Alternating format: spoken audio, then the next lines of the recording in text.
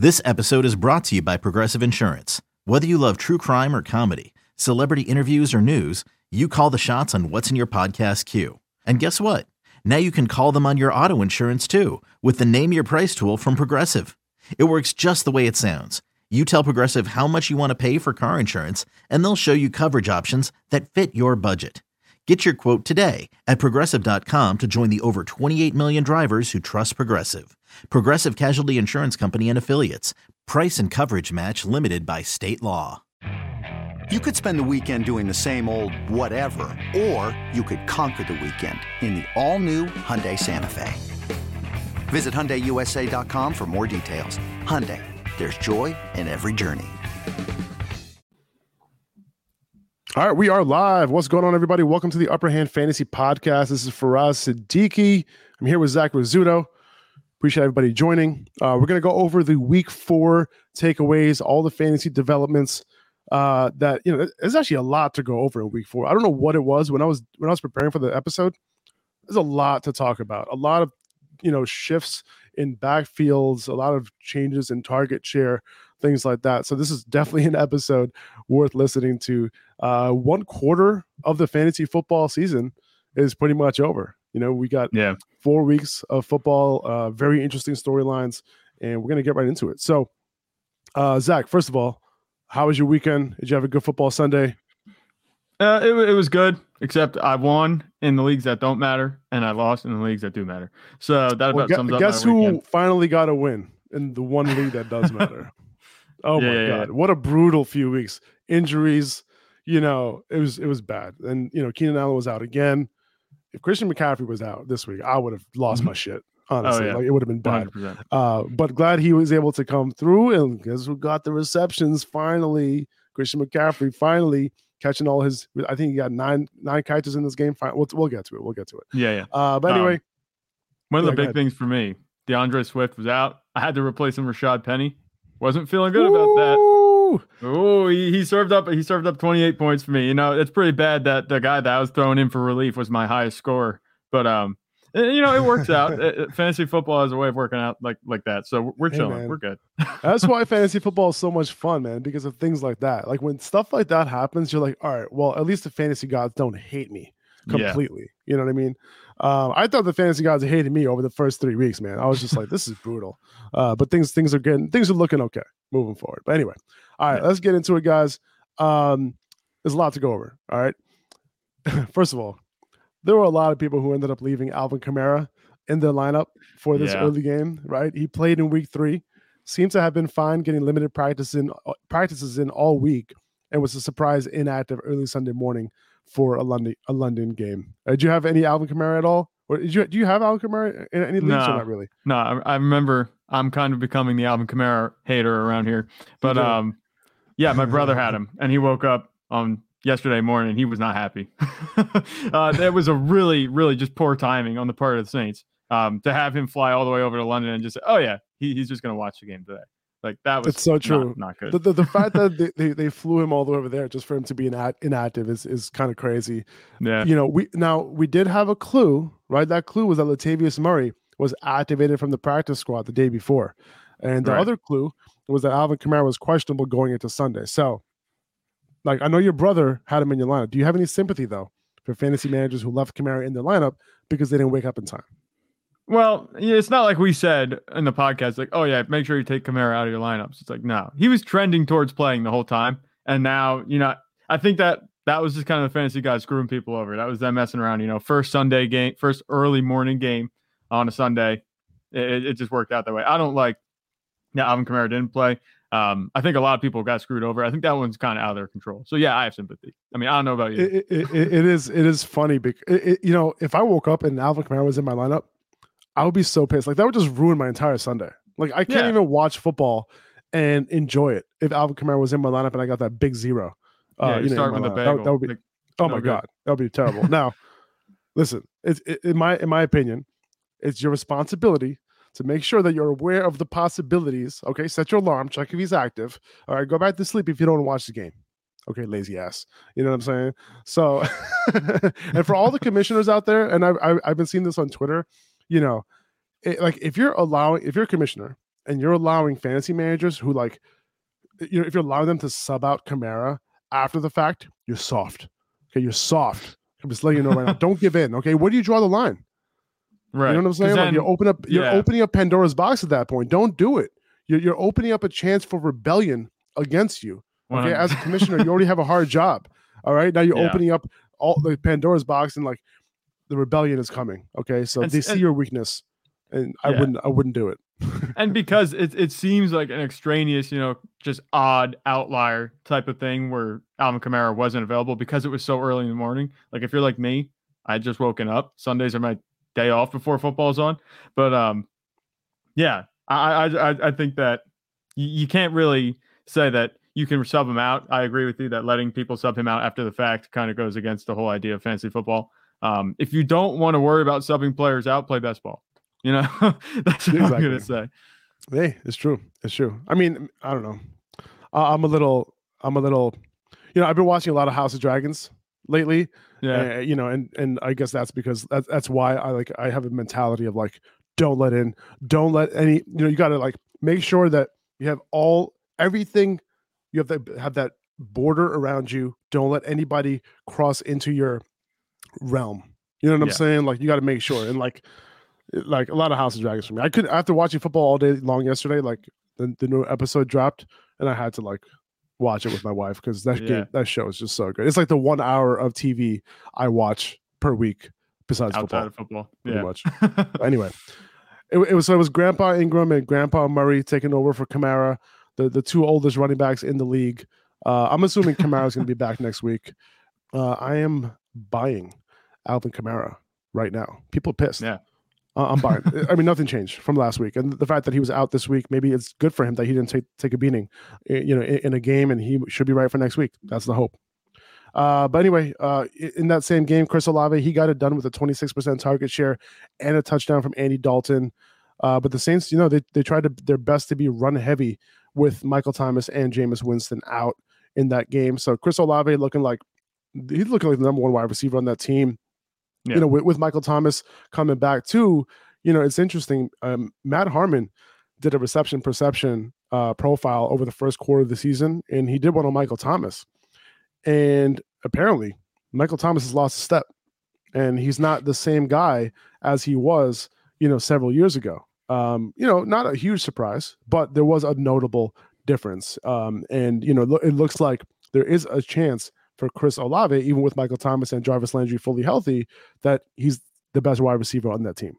So it's something worth noting, moving forward. So, Olave didn't have a huge day. He caught a touchdown, but he had a high target share. Somebody that if you're looking to potentially buy, you can buy him, relatively high. You're not buying him super low, but he's somebody that could potentially be big, going, to the stretch run of your season after the first quarter of football. Yeah, 100%. And especially if Michael Thomas and Jarvis Landry continue to be, banged up. I mean, I know Landry did play, but he wasn't much of a factor at all in this game. So Olave seems to be the consistent in the passing game right now, even over Jameis Winston, which is funny because Jameis Winston's the biggest part of the passing game, arguably, and he's not been consistent. But even with Andy Dalton and Olave, put the numbers up that you want to see. Obviously, we kind of expected his ceiling to be capped because it is Andy Dalton. But I think what he did was what we were looking for. He filled in admirably. He got the production he needed. So it's not like you're sitting there and thinking, man, I should have started somebody else over him this week. 16 points. He's closer to 17 to 16. I'm okay with that if I'm a Chris Olave owner. Moving forward, I think it's the Chris Olave and Michael Thomas show. I'm not paying much respect to Jarvis Landry moving forward unless, I feel like he'll have his games, one or two, but I don't see him being much of a factor, taking too much away from Chris Olave going forward. And I know Jarvis Landry was the guy that you said, he's going to get the target share, that kind of stuff. But it seems like it's kind of trending more towards Olave in these past 2 weeks, as opposed to the first 2 weeks. Definitely. In that same game, Dalvin Cook, he ended up playing only 63% of snaps, but, I think it's good enough, and the volume that he got was good enough, like given the situation going into the week. It's still enough to warrant him to continue being in your lineup, kind of locked and loaded. Still 22 touches in that game. He still looked good. Great matchup against Chicago next week. The fact that it came out that it was a partial dislocation and not a full one, is apparently a better sign, and there's a lesser chance of things getting worse for him. So, it did suck that Madison ended up vulturing that touchdown, but Cook seems like he's gonna be fine. He's gonna get his, and I don't necessarily think Madison is like their new goal line back. No.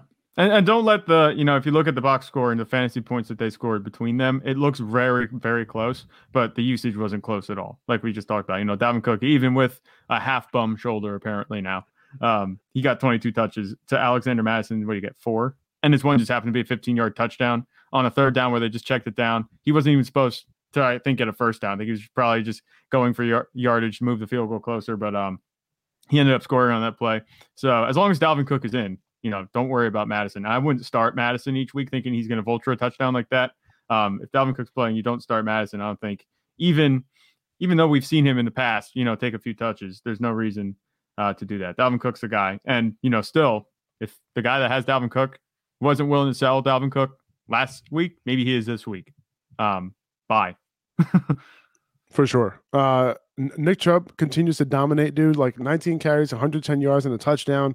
He's the new Derrick Henry, in terms of getting it done every single week for 4 weeks straight without a role in the pass game, without exceeding, 60% of snaps in 3 of his 4 weeks. So as of right now, he is the overall fantasy RB1 through the first quarter of the season in non-PPR and half-point leagues, and is only 0.4 full PPR points behind Saquon Barkley as the overall RB1. So Nick Chubb is killing it.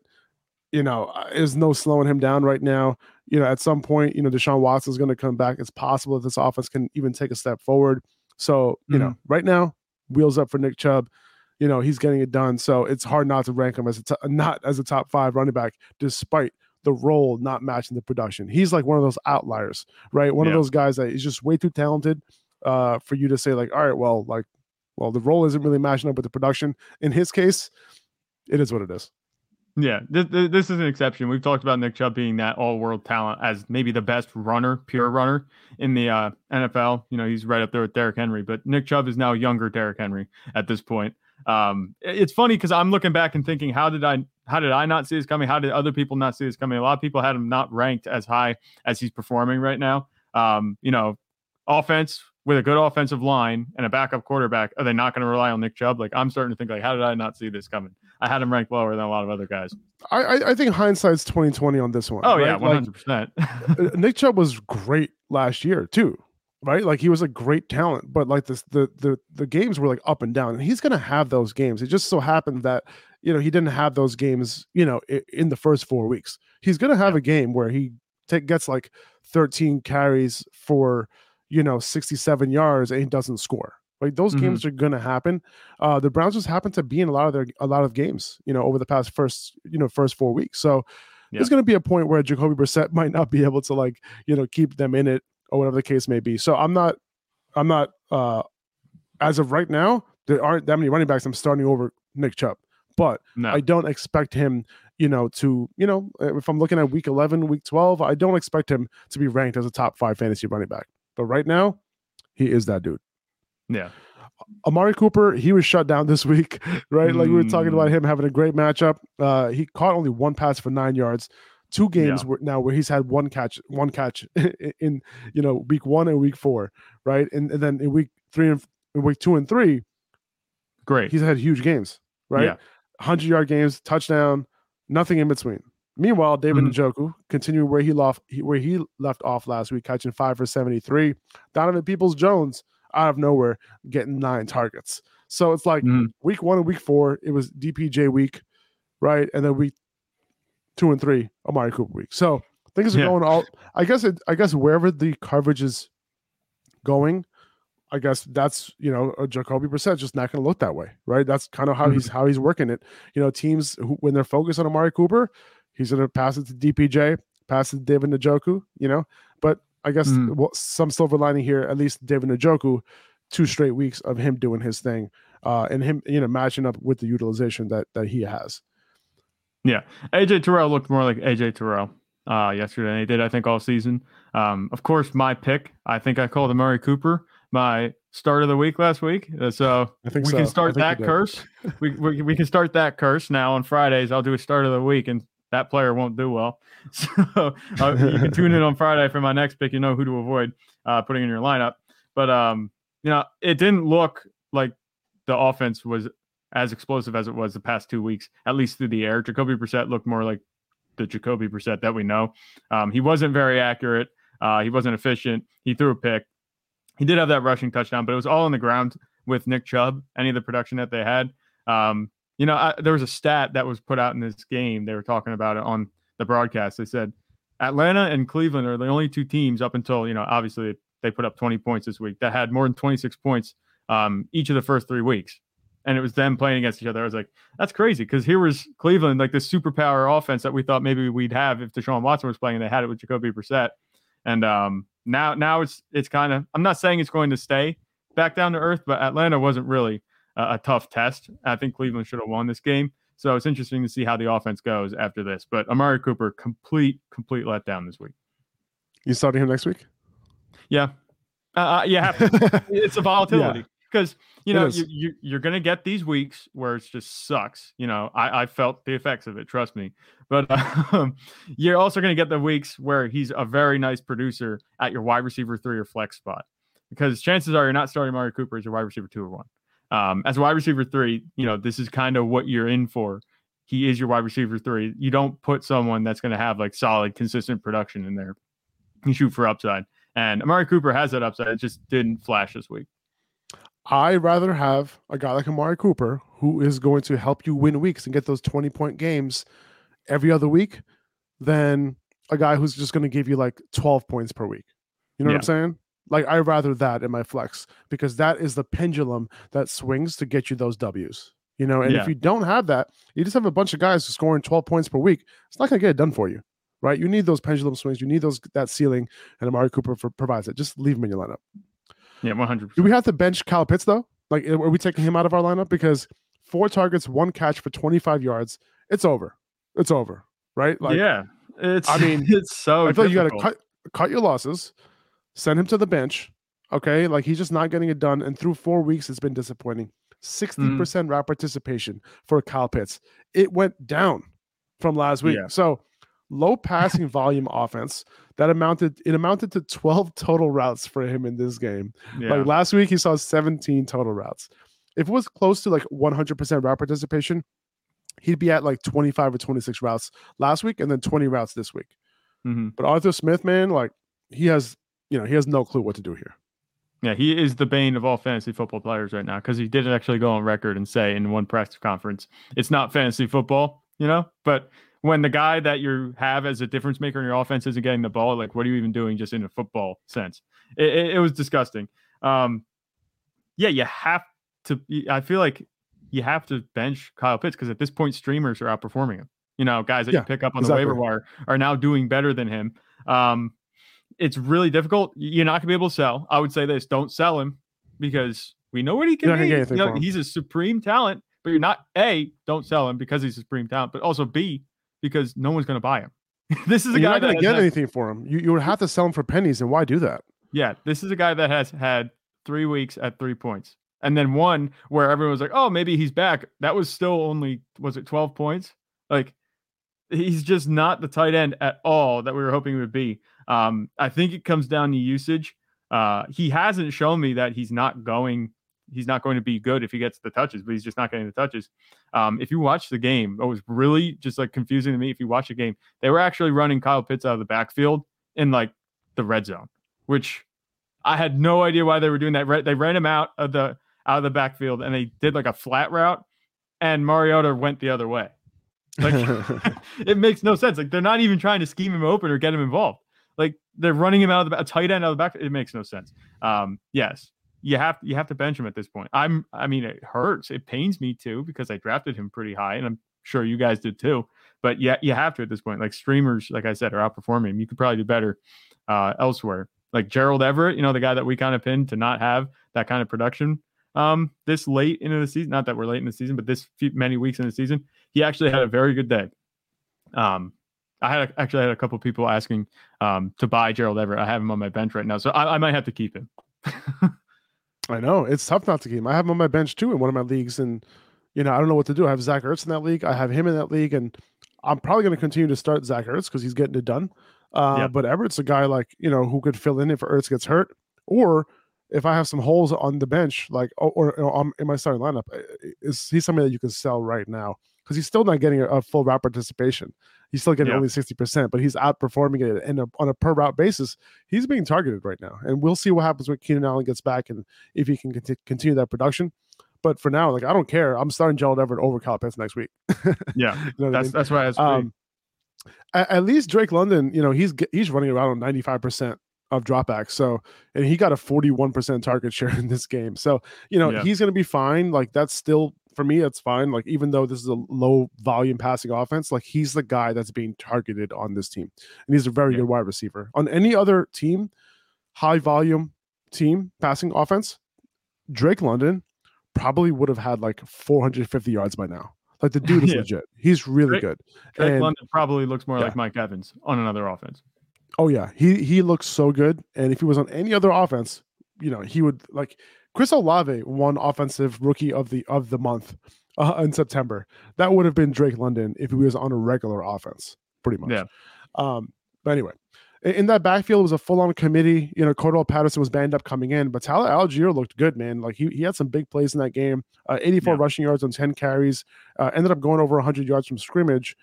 Patterson, non-existent in the pass game for the last 3 weeks, right? And these other backs are looking good now. So I'm not sure how much longer we're going to be seeing Patterson as being like a high-end fantasy option.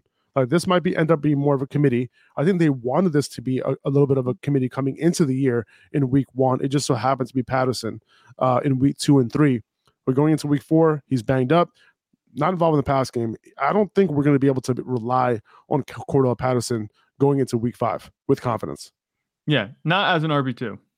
Maybe if I have to start with flex, I will, but not as an RB2. That's where I feel like he's being started right now. I don't think you'd be able to have him as an RB2 moving forward. I wouldn't pay too much mind to Tyler Algier and Caleb Huntley, getting the same amount of work that they did. I think it's going to kind of go back to Patterson a little bit. But it's going to be touchy week to week. It's going to be Cordell Patterson's day 1 week, and it's going to be Tyler Algier. He didn't score, but he had a lot of production yesterday, and Caleb Huntley got the touchdown. He actually looked good running the ball, but ultimately none of these guys are worth putting, I think, higher in your flex moving forward.